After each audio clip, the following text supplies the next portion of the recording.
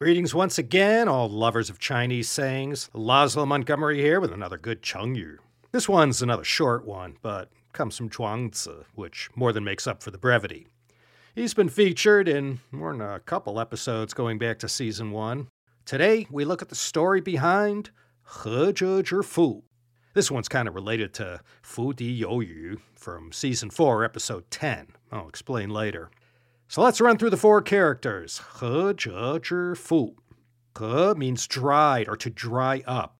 And a zhe is a kind of rut that is created by tracks made by wheels or carts or other vehicles that ply the roads.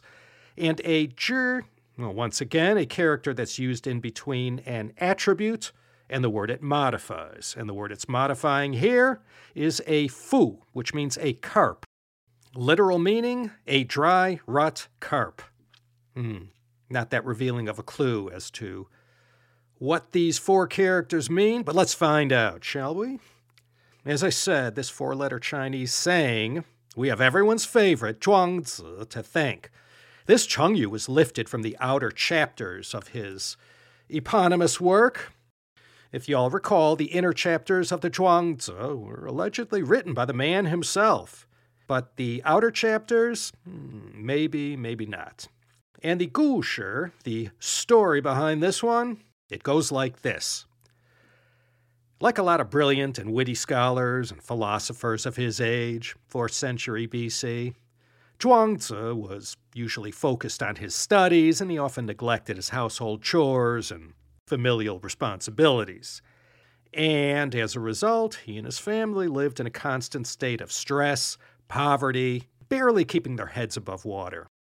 And one day, Zhuangzi found out that, once again, he had nothing to put in his cooking pot. His family was in dire straits and with no income to buy even the barest necessities of life. The great and celebrated Zhuangzi was left with no other recourse but to go cap in hand to a famously wealthy man in his region to borrow some grain. Now, this wealthy man was very miserly. He still had the first string of copper cash he ever earned.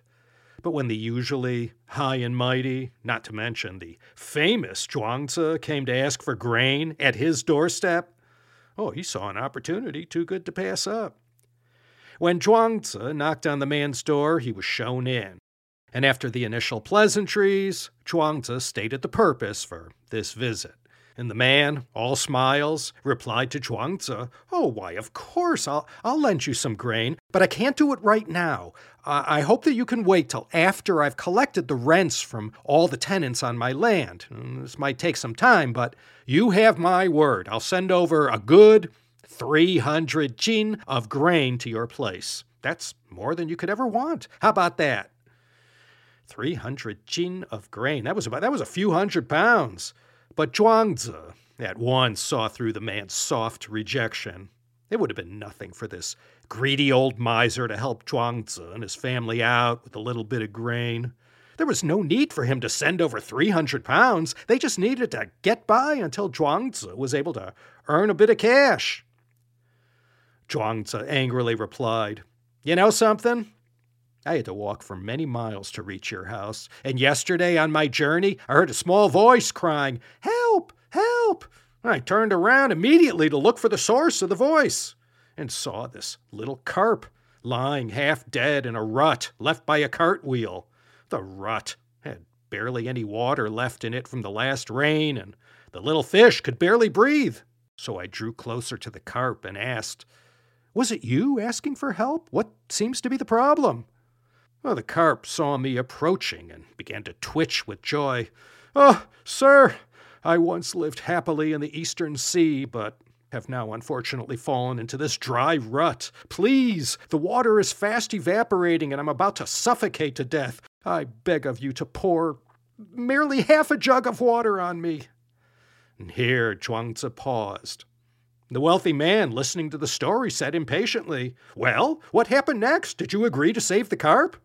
Zhuangzi replied coldly, I said to the carp, of course I'll save you from suffocating. I'm on my way south right now, and when I get to the south, I'll make a special request to the kings of both Wu and Yue and ask them to divert the flood of the southern rivers to this very spot, and when the waters come rushing in, you'll be saved. How about that? Would that be okay? Well, how did the carp reply? Asked the old miser. Zhuangzi looked at the old man and said, the carp was furious to hear my reply. Leaping around in anger, he said to me, I asked you for half a jug of water, not the flood of the rivers of the south. If that's how you're planning to save my life, then you might as well look for me tomorrow at the market at one of the dried fish stalls. So this poor old He Fu, this carp in a dry rut with barely enough water to let him breathe, he became a metaphor for anyone who's on their last legs and on the cusp of perishing or going down for the count. Anyone in this kind of desperate situation could be called a He Fu, a carp in a dry rut. So, if you ever find yourself in a similar situation, think of the poor old carp. I mentioned at the outset, this Chengyu is a cousin to Fu Di You Yu, featured in Season 4. Some of you may recall the bandit leader Zhang Ying lamenting that due to the wickedness of the times, he and his men lived like a fish swimming at the bottom of a cooking pot, desperate for a few last gasps of air. Yeah, no shortage of Chinese sayings that describe being in desperate straits. And now you have one more for your ever-expanding collezione. He Fu, the carp in the dry rut. Okay, I told you this would be a short one. Once again, I'd like to send out a big thanks to the capable and reliable Lingdao of our Chengyu Yanjiu Zhongxin in the capital of China, the city of Beijing. Thank you, Miss Emma, for all the heavy lifting performed to get this episode produced. Okay, thanks everyone for listening. This is Laszlo Montgomery once again beseeching you to join me next time for another episode from this podcast show that has stayed true to its name since 2016, the Chinese Sayings Podcast.